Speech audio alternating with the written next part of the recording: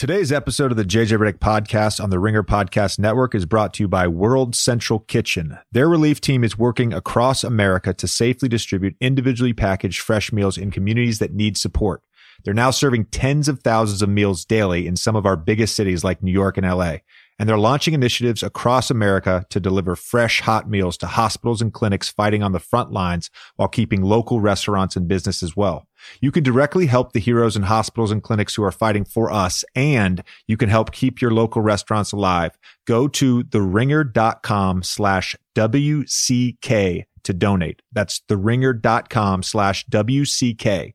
We're trying to raise $250,000. And if you have the means, it's an unbelievably great and useful cause that helps our hospital heroes, emergency workers, and local restaurants. Please give whatever you can. The money goes directly to World Central Kitchen, and it's a charitable donation. Once again, that's theringer.com/WCK.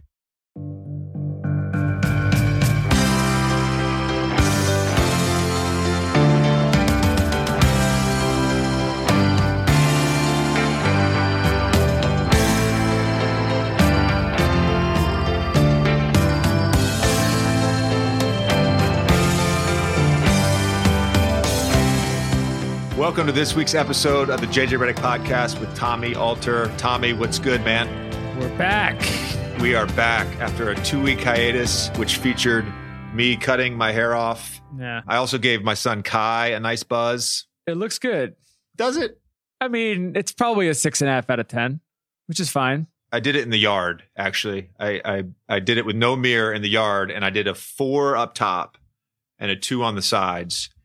And then my wife told me that I had missed a bunch of spots in the back. So then I used a mirror and I was going over it and I had accidentally basically pushed the guard forward and it got too, I just basically had to do a 1 all the way through. Had you ever done it before? I buzzed my own head. I gave myself my own haircut till like the age of 20, like from age 13 to 20. It's a great way to save money. The problem with my hair though is like when it gets longer, it becomes just unmanageable. Unkempt is the word. Yeah. So I had to take it off.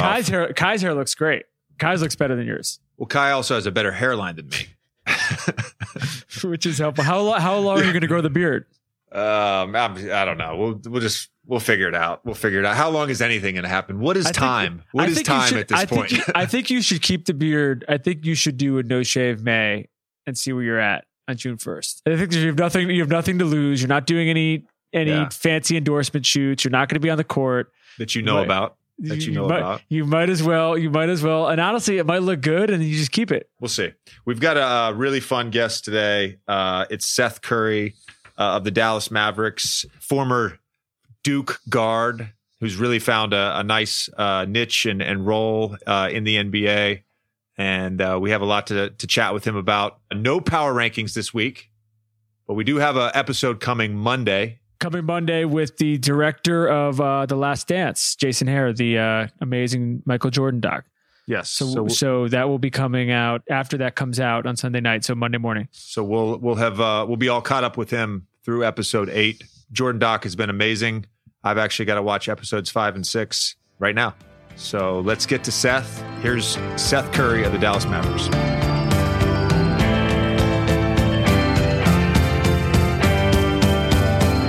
All right, well, let's welcome this week's guest, Seth Curry of the Dallas Mavericks. Seth, thanks for coming on the pod, man. Absolutely, man. Thanks for having me. I see in the background, it looks like you have some gym equipment. Obligatory first question is just what's going on with your quarantine and where does that stand in relation to the practice facilities opening up here in the next few days? I mean, for us here, I mean, in Texas, around the area, it's kind of opened up, like I was saying earlier. But I mean, they're not letting us in our practice facility here for, they said, at least another couple of weeks. So I'm trying to stay ready at home, trying to stay in some type of shape, get on the Peloton bike every day, get some workouts in my little makeshift gym I got here at home. So I'm trying to be creative. Have you had access to a court? Actually, I've been going outside. So I got like a friend who I met recently who has a huge backyard with a full court outside. So I go out there 2-3 times a week and get my own little individual workouts in with the wind blowing. It's not it's not ideal, obviously, but I get a few wrist flicks in, keep my J right, and feel like I'm getting a skill workout in. I think for me, that's been the only thing really keeping me sane is that I've had access to a gym. And that hour that I go and get shots up, it's like everything right now. Yeah, those first 2 weeks, that's why I was going crazy. Like I was getting my cardio in, but I just couldn't get a ball. Like it was weird. Did you come right back to Dallas? Like, what was your timeline like once they shut everything down? Yeah, so we were actually the last game that was ever played this year. Like they canceled the season while we were in the fourth quarter of our last game. So. I was actually injured, so I knew the season had been suspended while we were still playing. And I told a couple guys on the bench, but so we were at home, and I just went home, and I haven't left the house really since. Have you guys been keeping in touch? I feel like with our team, at least, we've had some group chats. We've done a Zoom call. We actually did 2 Zoom calls. But it's like, it almost feels a little bit, even though we're technically like still in season, it almost feels a little bit like the off season where like the contact and the touch points are a little more sporadic than they would be under normal circumstances. Yeah. I feel like our season I feel like we're in off season full mode. Like we've had one team meeting where it was basically about mental health and probably half the team was in on the meeting. Other than that, we haven't even talked really at all. So, I mean, I know not a lot of teams are doing workouts with their guys every day via Zoom. Some teams are having weekly like coaches meetings with their coaches and stuff like that on Zoom. But us personally, they're giving us a lot of space, and we're just trying to. They send us the workout equipment, but other than that, we're kind of on our own. Have you talked to Mark at all? Like, has he provided any sort of guidance to you guys?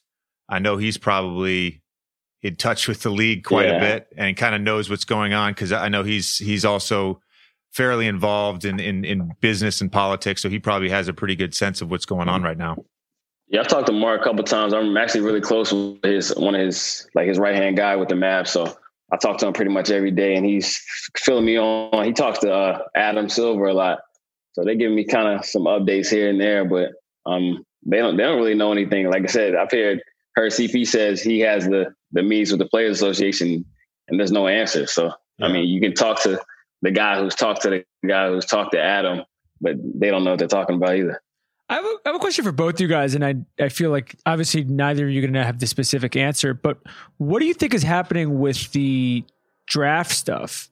Like with the guys getting ready for the draft, basically everyone making these decisions, whether it's college kids or guys who are definitely going to go pro. How do you wrap your head around that decision with everything going on?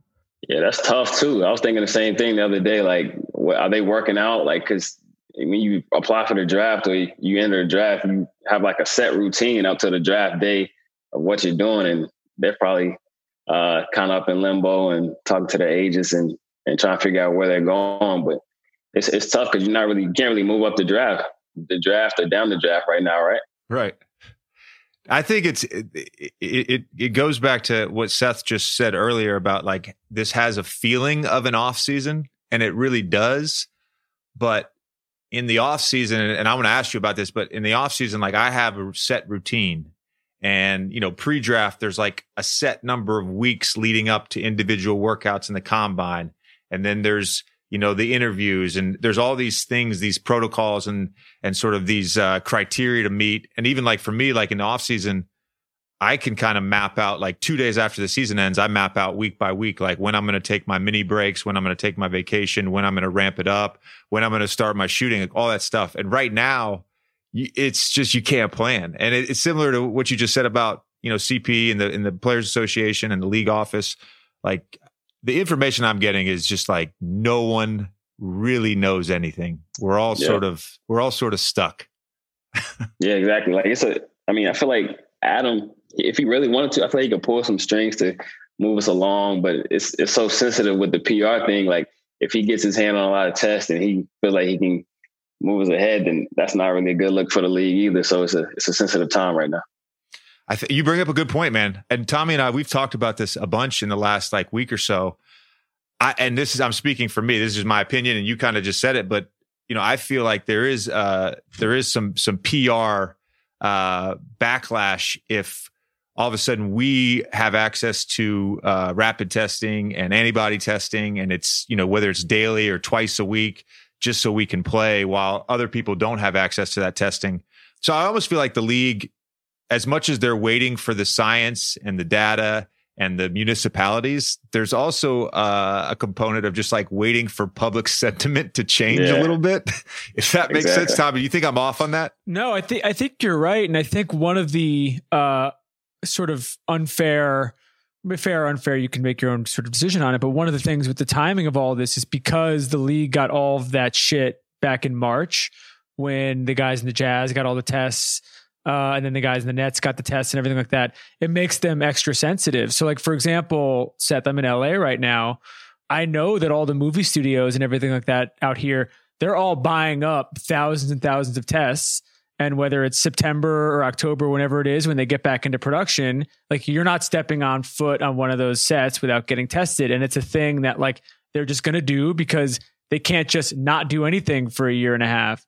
But the way the NBA kind of got bit with they were the first sort of like major one of these groups to start getting criticized for it. And so they got to be like a little bit more sensitive. Yeah. But I mean, it's also a thing where like we could lead the way and kind of getting the total national morale of the country up. And like, if we get back up on court and people have entertainment while they're at home, that kind of build up the morale of the country as well. So it's a two-ended sword type of thing. I feel like people want sports, but they also they want fairness. And the other component to this, look, is there is a safety issue here. Like this virus is very much a real thing, and as players, coaches, management, trainers, whoever is going to be involved on a day-to-day basis, whatever it looks like, there has to be some level of acceptance, I think, that there is a potential of exposure and there's a potential risk involved. And I don't know. I don't want to be negative. I'm not trying to be negative. I really just want to play.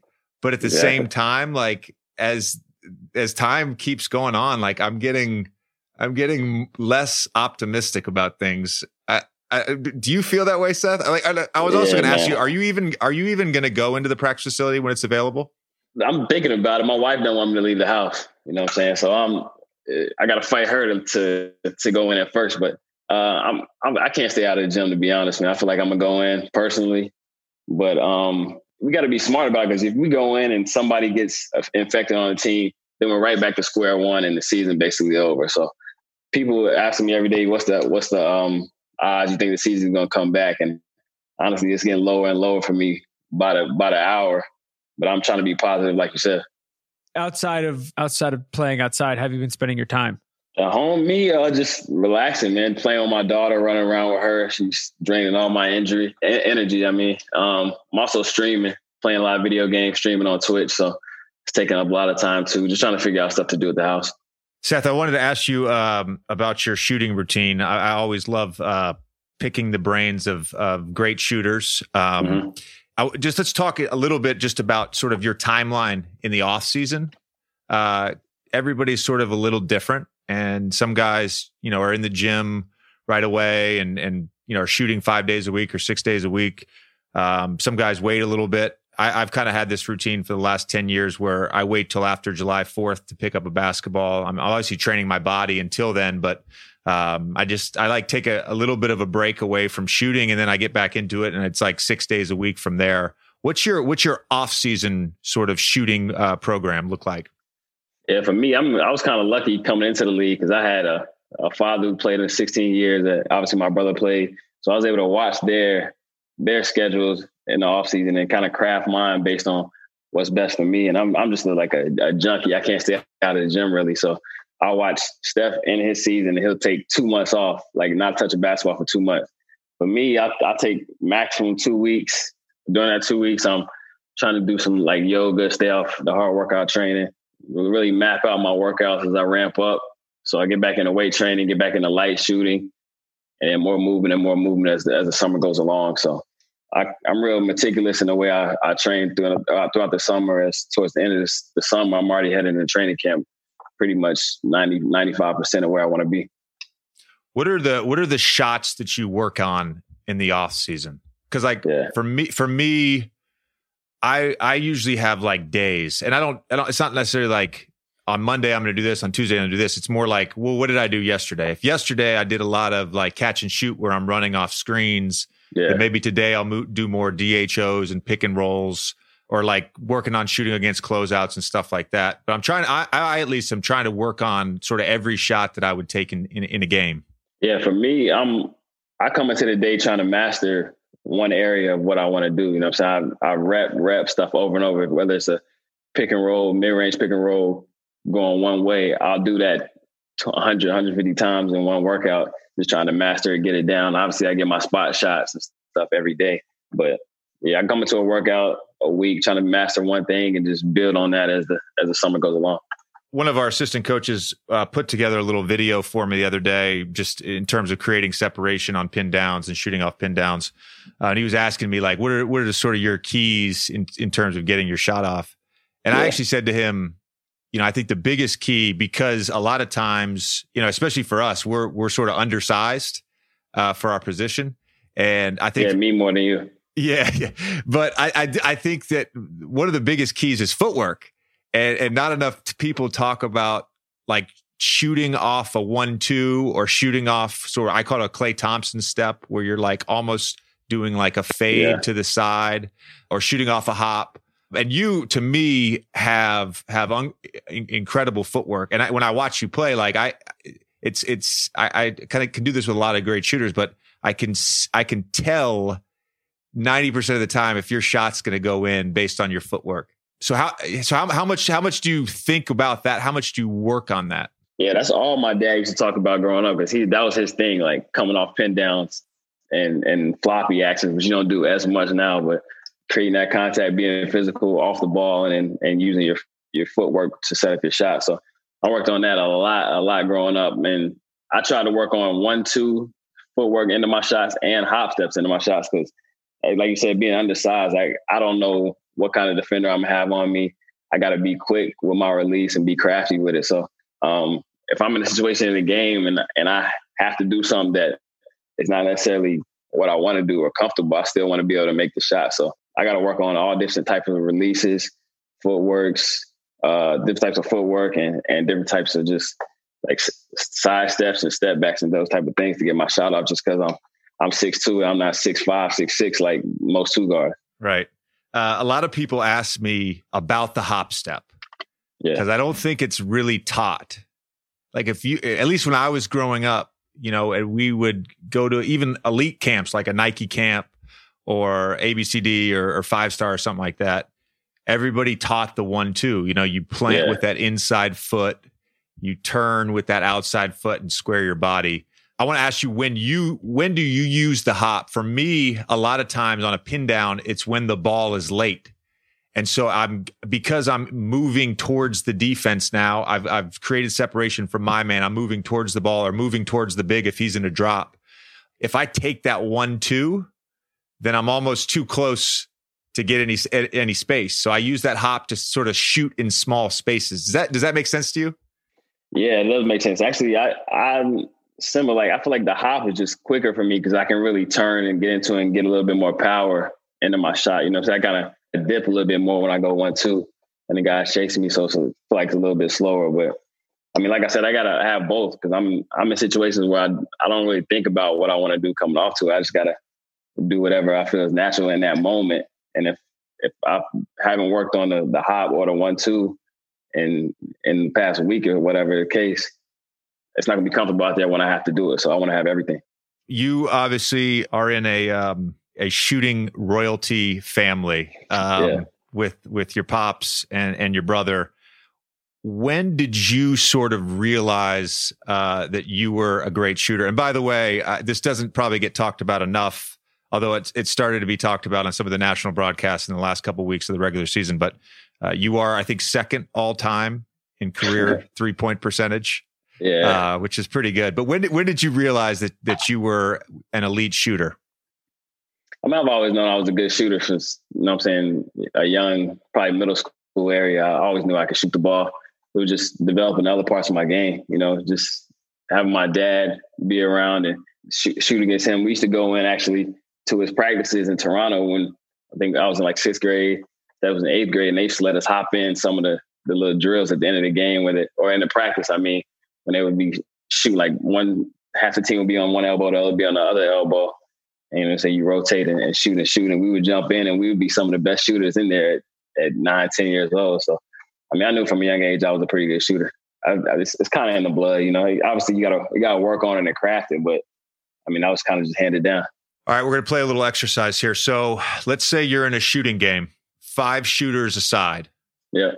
3 of your shooters are you and your 2 family members. Who are your other 2 shooters that you want to go with? A lot of money on the line on this shooting game too. One's going to be Ray Allen for sure. Okay. Give me Ray Allen. I'm riding with JJ Redick. You know, that was my guy growing up in Tobacco Road, man. You know, when I went into Duke and went on my visit, I think Coach knew. He pulled me into the video room and he had the JJ Redick senior highlight tape video playing, and it hooked me in from there. Seth, how did you end up at Duke? Like, walk us through that process. I mean, obviously I went to Liberty. I wasn't highly recruited coming to high school. I was a late bloomer, so I actually committed my junior year in high school.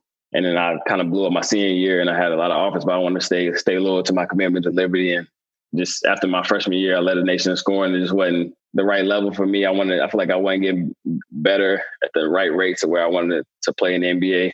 I transferred, and I could have pretty much went anywhere I wanted.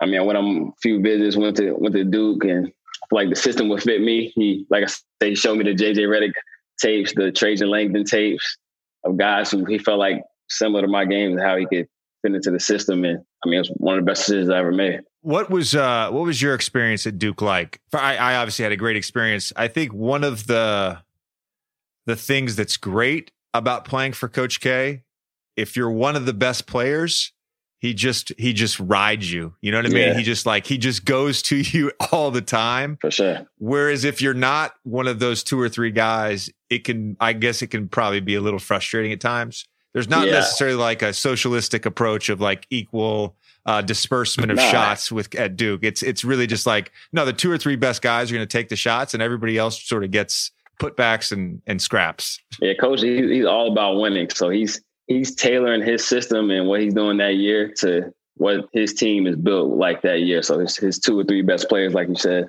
My first 2 years, I was one of those guys. I was just a floor spacer, getting in where I fit in. And then my last 2 years, that was my role. So he was coming to me over and over and over, like you said. And I mean, he's tough. Like you said, it's all about winning there, man. And he's gonna let you know that every single day. But the day I left to now, I always think back on things I learned at Duke. I remember watching you your last year there, and he had pulled a lot of my old plays out for you, including there was this one play where we just got like an Iverson cut over to one of the sides and almost it was like basically an ISO. You know, he was so good at teaching the drive away baseline. Yeah. So you had that whole side cleared out. And you would just get that 1-2 like jab right, go baseline left, pull up. You know, it's interesting to watch that and, you know, go back and watch some clips of when I was at school. And, you know, obviously I get labeled as a spot up shooter, but you know, it's interesting because Coach really, I think, does an incredible job just of maximizing talent. Like he brings out the best in each guy. Now, that's funny because you say, thinking back to some of those plays he put in, when he was putting them in, I used to because I'm just a mental, I remember things and I study the game or whatever. So I used to put the plays in and I'd be like, yo, this is a JJ play right here, huh? I'll walk over to CC and be like, yo, this is a JJ play, huh? Or what would you be like? Oh, this my man, this Trajan used to run this, right? Like, yeah, you know. So it was just cool just to be able to be in those situations of running plays of just stuff I watched as a kid growing up. JJ, when you were getting recruited, who was the you for you and Seth's story? Oh, it was Trajan Langdon for sure. I had a poster of Trajan Langdon on my wall all throughout high school, starting in like probably 8th grade. You know, obviously Trajan is my GM now. I've known him going back to when I was in college. You know, he came back I think this was either the summer between my sophomore and junior year, junior and senior year. And coach was like, "Hey, will you go in my office and talk to Trajan? Just, let him chat with you for a bit." I was like, "Yeah, sure." We ended up standing there for like 3.5 hours and just talked hoops and talked life. And he gave me obviously great advice. As he's grown in his role in different front offices, we've stayed in touch and always said hi to each other. I always say this, but Seth, you could back me up on this. Like the brotherhood, we talk about the Duke brotherhood of basketball players, but it is a very real thing. For sure. I mean, everywhere you go, especially in the league now, everywhere you go, it's a Duke guy on one of the teams or a couple of them now. It used to be like that with Carolina too, but it's kind of dipped off in the past few years. You go through a lot of the same things. I think one of the things is obviously all of us play for the same coach. So you've been through the same trials and tribulations and you know what it's like to get to where you are. So there's definitely a brotherhood. How much of it is the hate too? Like all the shit you get? Yeah, that's part of it. I mean, it's kind of the cool thing to say I hate Duke now. Like people say they hate Duke for absolutely no reason on some of the teams I've been on. It's like, you didn't even play Duke. You never matched up against them. I don't understand why it's the cool thing, but I mean, you love us or hate us. I was informed the other day that JJ is hated in the state of North Carolina. By multiple, you told me, multiple people have told me that in the state that he played college basketball and that he spent a lot of his life in, he is hated. But listen, Duke, North Carolina is obviously a UNC state. So growing up in Charlotte. And NC State too. NC State, yeah. So growing up in Charlotte, I had family members who love Carolina. You know what I'm saying? My best friends love Carolina. I go to Duke, and if I had $1 for every time somebody said, "I like you, but I hate Duke," it's crazy. So, I mean, that's Duke. I mean, JJ being a guy he's not going to be liked in the state of North Carolina for the most part. I mostly got, I like Duke, but I hate you. You know what I mean? Yeah. I got a lot of that. No, I always tell, like, there were times where we would, and we didn't lose much when I was in school, but we lost, I think 23 games or something like that in 4 years. And like, you go in the next morning before class to get a bagel or something from the cafeteria. The person who is behind the counter, as you're sort of checking out and paying with your Duke student card, she starts talking shit about us losing. I'm like, you're on Duke's campus. You know, like what? I mean, it's it's amazing to me about college. Like it felt like every time you lost, it was the end of the world. Oh, just that transition to the league where you lose and you got another game the next night and you got to just move on from it. It's different. My rookie year, Brian Hill was our coach. And I'm used to Coach K, who's just, as you said, super intense every day, just trying to get the most out of it, trying to win every game. Everything is some sort of, life lesson. And we start the season and we get up there game one. And he said, he writes out like the next 5 games, whatever the next 5 games were, he writes them out on the board. And he's like, I'm going to keep track. We're going to look at every 5 game segment. We got to win 3 out of 5 to make the playoffs. And I'm like, oh, so it's cool if we lose 2? Yeah, oh, exactly. Okay. Like that just is like, yeah. When I left, I didn't know how to act getting on the bus after a loss. Like you didn't really, if you lost a game, you didn't talk until the next practice. It felt like, you know what I'm saying? So dudes were losing and be laughing, getting on the bus. It was an adjustment. God forbid you lose 2 games in a row at Duke.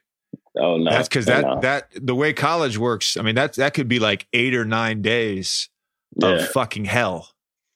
You knew going into that next practice, it was going to be real. Yeah. Did you guys ever get your jerseys and practice stuff in the locker room all taken out of your locker and thrown in the middle of the locker room? It happened to me twice in my 3 years of Duke. It happened to me twice. We go in the locker room and they got little pennies on our chairs. Just that's what we're practicing in. We don't deserve to wear the Duke uniform right now. Where'd they get the pennies? Walmart? Probably. That's what it felt like. That's wild. Yeah. Seth, have you been? Go ahead if you want to keep that. I want to talk about Jordan. Oh, okay. The doc. Yeah, that's fine. Seth, have you been watching the doc? Yeah, of course. What are your what's been your favorite part so far? I mean, I know most of it. You know what I'm saying? Just being around the league, I know most of the story, but probably my favorite part is just obviously the behind the scenes look at Jordan every day and the way he interacted with his teammates and behind the scenes. Like I said, you don't really get the inside look at Jordan and he's not on social media like everybody else is nowadays. So you don't really know his personality as much. And it's just cool to get to see it. I had this question. This is for both of you. Do you think this could exist with anybody else ever? With like the level of social media and just sort of like think about how much we know about you and Steph, or how much we know about LeBron already. There's not going to be the same level of just peek behind the curtain, just sort of naturally, because of this sort of sharing process that we have as a society. Yeah, I don't think it'd be this kind of hype, obviously, with being Jordan and behind the scenes. But I think any type of documentary where you get behind the scenes access to a high profile player or a team like that, it'll be watchable and good TV for sure. Tommy, are you going to watch the Quibi doc, Blackballed, that's coming out? About the Clippers? About the Clippers? I'm going to download Quibi to watch it, and then I'm going to delete Quibi. Oh, it came out today? Monday. It's the 11th, right? I think it's the 11th. It's coming out soon, yeah. I think it's coming out Monday. Yeah, I'm sure I'll be watching it with my wife being who she is. So it's going to be on the TV. Yeah. That was an interesting time for sure. Is it just about Sterling? Yeah. So I think it just kind of focuses on the Sterling thing. And then I assume it's everything leading up. So CJ, Chris's brother, sent me the episodes like 2 nights ago. I just haven't had a chance to watch. To answer your question though, like D-Wade came out the other day when he was talking about the 08 Redeem Team doc that he's working on. Yeah. And that was like just on the cusp of like pre-social media. So I feel like there's going to be a lot of stuff in that maybe we haven't seen before. But I do think to really like peel back the curtain now, like you have to show an incredible amount of vulnerability because everything is documented now. Yeah. Everything is documented and everything lives on the internet. Yeah, but you think we're getting something we didn't know from this documentary? So I haven't watched episodes 5 and 6. We're recording this on Wednesday, so I'm a few days behind. But in the first 4, like I did not live through like 85 through 89, 90. So that was all sort of like new to me. I didn't remember the 1990 Eastern Conference Finals, them losing to the Pistons in Game 7. Like I didn't remember any of that. Everything past that I lived through. I watched it, as a kid, and as to your point, like you were basically there for a lot of that. Yeah, I was young. I mean, I was. Yeah, you were young. You were born in 90. Yeah. Okay. Yeah. So I mean, I was young, but I was around it. My dad was around it, and I watched every other Jordan documentary. So it's not really. Like I said, it's more about the behind the scenes look. Yeah, I totally agree. I think one of the moments from this past weekend's episode that really resonated with people online was just the scene of him with the security guard where they were just flipping quarters. And it was like there's nothing controversial there. There was nothing that was at the time they would have thought was particularly memorable. But like we as fans we've never had a visual like that. Like we've never seen him shooting the shit with people in that way. Versus, I think now there's cameras everywhere all the time. We've seen everybody have these interactions. One of the questions I was going to ask you about is, just playing with Luka, and I'm playing with Zion right now. And it seems like the amount of attention now these guys are getting, it's unprecedented. And these guys are 19, 20 years old. I mean, if I do a media session and I get 5 questions, 4 of them are about Zion every time. Yeah. Like without a doubt. And it's almost surreal at times just being their teammate. Yeah. But I mean, they're in the age where they're built for it. They grew up in it. So like, it's no, like if they weren't getting that attention, they feel like they're doing something wrong. You know what I'm saying? I go about my business and I just want to go home at the end of the day. I know whether I had a good game or not. They need that attention and they're going home and posting their highlights on IG and on Twitter and reposting stuff. So I think, you know what I'm saying, they grew up in it, they're built for it. And that kind of gets their juices flowing. I guess for me, I had a problem with that because I didn't realize that was a thing. Like people posting their own highlights. Reposting the highlights, yeah. When I saw people, young guys doing it, I was like, yo, y'all doing too much. It's just the thing now. Like exactly. And you brought up Chris Collins from Duke. But I remember him telling me this maybe like 6 or 7 years ago as they started recruiting kids that had been on social media now for, 2 or 3 years, where they were at 15, 16 years old, and they would get them on these recruiting visits and the kids would ask them like, well, how are you going to help me build my brand? Yeah. You know, and like that wasn't on my radar. Like, yeah, they used to hate that. Yeah, they used to hate it. But look, times have changed. You gotta evolve at some point. I mean, I think I've even thrown up at least one fit pic on my Instagram story, and potentially growing. maybe two highlights, maybe two. Just keep growing, man. Keep getting fresh. Yeah, and people can go to the game looking good, fresh, take some pictures, and still be locked in that night, bro. You can do both. What's the absolute not acceptable to post on social media ever? It's not much these days, man. What Jamal Murray did. Oh, yeah, that's one of the few. There's a few. JJ got in trouble on this show a couple months ago because he said that, and I'm going to misquote him a little bit, but he basically said that some guys in the league care more about walking into the pregame tunnel than they do about the game. That's the thing. Like, people, that's part of building your brand these days. Guys want to get those pictures, and as they walk in for the Instagram after the game. And I think, it's a couple of times where you can get your fit off walking in and still be locked in that night for the game. So that's just the age we're in. Yeah, I mean, look, I don't have a problem if Russell Westbrook wants to do it because he's a monster and he plays every night. I don't have a problem with that. Luka comes in with some nice fits. He's always dressed well. You know, they got that one shot of him. You got a problem with the guys that are worried about when they come in and when they step on the floor, they're still worrying about what they're looking like, stuff like that. Yeah, the guys that are tweeting out their pregame fits pregame. Like, I'm like, okay, can you at least wait till like after the game? Yeah. Jeez, dude. Oh man, no, it's different, man. We evolve, but I like your perspective. We evolve. I want to go back to when you were coming out of Duke. You were going through the pre-draft process and the feedback you were getting, and what your sort of expectations were for your professional career. Yeah, for me, so I had surgery after my senior year, and I wasn't able to work out and stuff during the pre-draft process. I was basically just going in a meeting, so that's all I heard was what I was, what they expected of me at the next level. I'm saying I wasn't able to go out there and compete with the guys that were in that draft class and show them who I thought I was. So for me, they were saying, obviously, they thought I was just a spot up, standstill shooter. Some people were telling me I needed to transition into a point guard, handle the ball more, make plays for my teammates, stuff like that. But I feel like I could show a little bit more than what I showed at college as far as create my own shot off the dribble. And obviously my game is built on my shooting. So that's what I got to bring, shoot at a high clip. But for me, I was just trying to master every part of the game offensively and just figure it out as I go. You know, that's one of the best things about me is I'm able to adapt depending on what team I'm on. So for me, I was just about going out there and competing and figuring it out. You spent 2 years in the G League, right?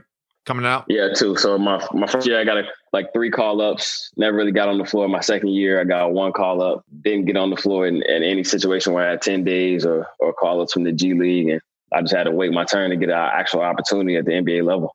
Can you describe, obviously there's some probably stark differences, but can you just describe the G League experience versus the NBA experience and how different that is? It was rough when I was there. I feel like they crafted in a sense to where they don't want you to get comfortable. It's not like you're there for an extended period of time. You know what I'm saying? And you go there, the travel is nuts. You're getting on 5, 6 a.m. flights, playing some back-to-backs, commercial flights, busing 6, 7 hours at times, playing in front of 100 fans or, 1,000 fans maybe. So you just got to really love the game when you're at that level. And for me, I was having fun because I was playing 40 minutes a night. I had the ball in my hands the whole time. And I was just figuring it out. But obviously I wanted to get that shot at the NBA level. Do you remember the turning point in your NBA career where you felt like you belong? Yeah, for sure. I was in Sacramento. So I first got my guaranteed deal in Sacramento in 2014, 2015, something like that. And we were out of the playoffs. We were out of the playoffs and guys were resting, kind of tanking it. I mean, they put the young guys out there for extended minutes throughout the last 20, 25 games of the season. And I just had a 20-game stretch where I was making everything. It felt like I was figuring it out. And that's the biggest thing. It's about being consistent and doing it over a long stretch of games. You know what I'm saying? Everybody can have a game here, there, and fall back off. So it's about finding that consistent thing, what I could do every single night on the floor. Do you remember February 26, 2016 against the Clippers. I do remember that was a fun night too. I remember that one. I think I started that game. You had 19 that game. First of all, I was always rooting for you, because grew up in Tobacco Road and your pops is from my part of the state in Virginia. You went to Duke, and I'm like, this motherfucker's an NBA player. I had no idea you were that good until that night. I was like, this guy's an NBA player. Yeah, and obviously you had a couple other huge games after that, but you were, that was the first time where I was like, oh, this guy can really play. I hope he gets a real shot. Yeah, that was during that stretch. Like, you gotta, as an undrafted guy, you gotta get lucky. Like, you gotta get in a situation where you get a chance, but then you get lucky to get out there and get some minutes to show actually what you can do. Because there's no really any incentive for a team to give you a shot if they didn't draft you. You know what I'm saying? If they didn't give you any really guaranteed money or that sense. So, kind of got lucky with the situation I was in Sacramento, where we were out of the playoffs, and there were some minutes for me there, and I just made the most of it. Why do you think it clicked for you in Portland? It was a good situation for me. It was a good role for me. We had a veteran team last year in Portland where everybody knew their roles. Like I said, it was my job to come in off the bench and just shoot the ball and score when I could. So we were playing winning basketball, and we were doing it on a high stage every night. So that was probably the best year I've had, just fun-wise, being on the team so far in my career. Was it weird guarding Steph in the Western Conference Finals? It's the only Steph question I got, man. It's the only Steph question I got. That's all good. It's always weird, bro. Like, it's no matter what. Always weird, yeah. Watching him play throughout the season, I'm rooting for him. I want the Warriors to win. I want him to play well, but we get out there on the floor and I'm guarding him. I know his game. I know what he's comfortable, what he likes to do. And they put me on him, so it's my job to go out there and make it rough for him. So it's weird playing against him every night, every time we play. But I mean, it's special because the NBA loves it, the fans love it, and the family has a good time with it. It's funny with the brothers. We had Lonzo on a couple of weeks ago, and we were talking about this with LaMelo, and then we were talking about it with Drew. With Drew too, it's like there's 30,000 people in the arena, but you guys, it's like you're back in the backyard. Like you know everything he's going to do. Yeah, we've been competing our whole life. Like, we were on the same high school team for a year, and we used to go at it in practice. And we had a few fights. It don't get to that level anymore when we're working out or when we're playing one-on-one in the summers. But it's a different level of edge and competitiveness when we're battling each other. Who is the better shooter? Oh, me. No question. Come on, man. What about Pops? What about Pops? Pops can still shoot it. He can still shoot that. That's like riding a bike to him, man. He's not going to run around. He's not going to move. He's not going to chase his rebounds anymore. But if you spot him up out there and play horse, he's gonna knock him down. Do you ever ask your dad? Do you ever ask Dell, like, who was the best player he ever played against? Is it anybody but Jordan? No, those guys have a thing with Jordan, like, that played against them. Like, if you ask them about Jordan, there's nobody else they're gonna mention outside of MJ. That's interesting. Especially my pop, that was his matchup when at the two guard. When he came in, he had to guard him. MJ was guarding him, so he knows all about it. I feel like the peers and the people you grew up watching, and then the people you play against when you get to the highest level, influence your opinion of who the greatest is. I know for a long time, for me, like I grew up watching MJ, but I've always been like, LeBron is the best. LeBron is the best. There was probably a stretch where guys were like, Kobe's the best, or Larry's the best, or Magic's the best. Shaq, whoever. But, I do think there's this whole fucking debate on social media about like who is the best, and something will happen in the Jordan doc and they'll be like, well, LeBron didn't do this or whatever, and it's just like, I feel like we should just all appreciate greatness for what it is. That's all you got to do is appreciate it, man. People are looking for things in the Jordan documentary to compare it to LeBron. Like you said, like they're looking for little slice on MJ when he talks to a teammate, so they can tweet about it and say LeBron would never do this to one of his teammates or something like that. So it's like I said, just appreciate it, man. Everybody had their time. Everybody's great, and just watch and enjoy. You know what I'm saying? Did you appreciate the fact that Isaiah and MJ have not come close to chilling any of the stuff over the last 20 years? That might have been my favorite part so far. Seeing MJ, he didn't even want to watch. He didn't want to look at Isaiah, man. It was funny. But nothing has changed. Nothing.